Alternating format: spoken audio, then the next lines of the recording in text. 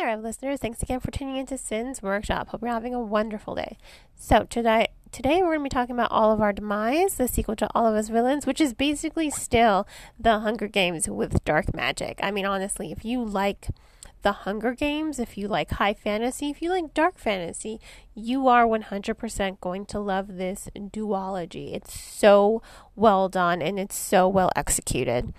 So, All of Our Demise, it continues the same premise as the first book.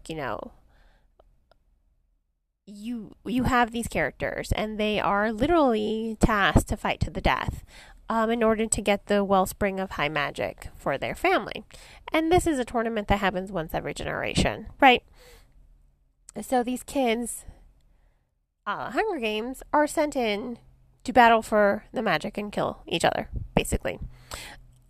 This story, much like the first one, goes between Alistair, Isabel, Briony, and Gavin. These are our four central characters. And now what they want to do is they want to break the curse, or at least that's what Alistair wanted to do in the previous book when he discovered that this whole tournament cost him his brother's life. And he loved his brother more than anything in the world. But the high magic of the curse breaking brought back his brother from the dead. And that's how the first book ended, right? So now Alistair, he's kind of shifted. Now he doesn't want the tournament to end, because if the tournament ends, he's going to lose his brother again. So alliances have shifted once again. I really like the storytelling, and I really love how it goes back and forth between these characters and how it's building up this narrative and how it's building up this world. Because again, the tournament's not working the way it used to. You have these characters who are trying to break this tournament apart because they are done with it. They're done being raised as fodder. They're done being raised to they're being raised as monsters, basically.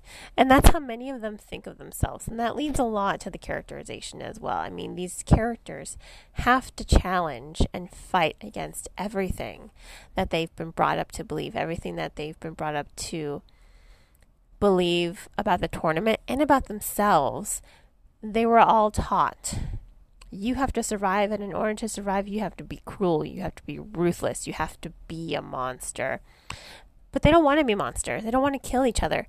All they want to do is survive, and they want to keep all their younger cousins, all their younger siblings. They want to make sure that this curse ends once and for all.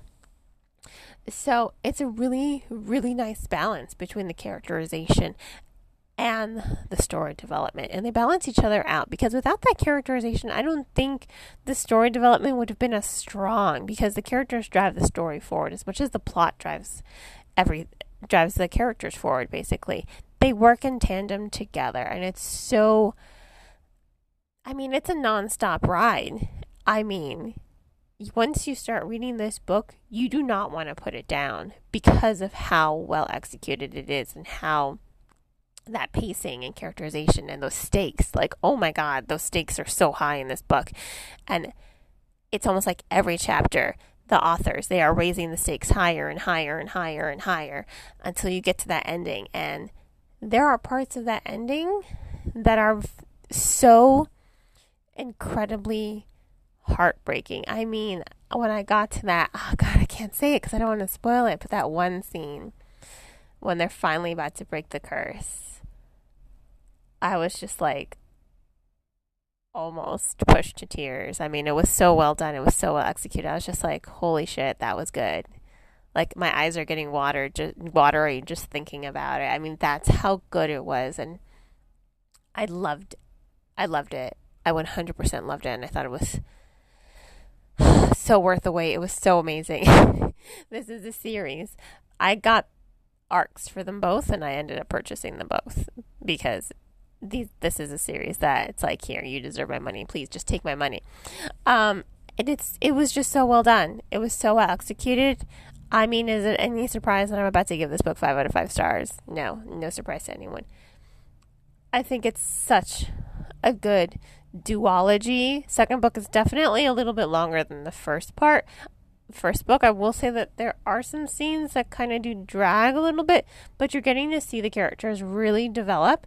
You're getting to see every dimension of them develop and grow, and you're seeing alliances shift, and you're seeing romances shift, and you're just like, this is great, and I love this so much. So once again, All of Our Demise is going to get 5 out of 5 stars. If you want to go ahead and purchase the book, I will include links in the description for where to purchase. And on that note, I hope you all will continue to support me here by liking this podcast, subscribing to it, and sharing it with all your book loving friends. You can also become a supporter on Buy Me a Coffee or Anchor FM, my recording platform. Links to everything is in the description. I hope you all have a great, wonderful rest of your day, and as always, happy reading.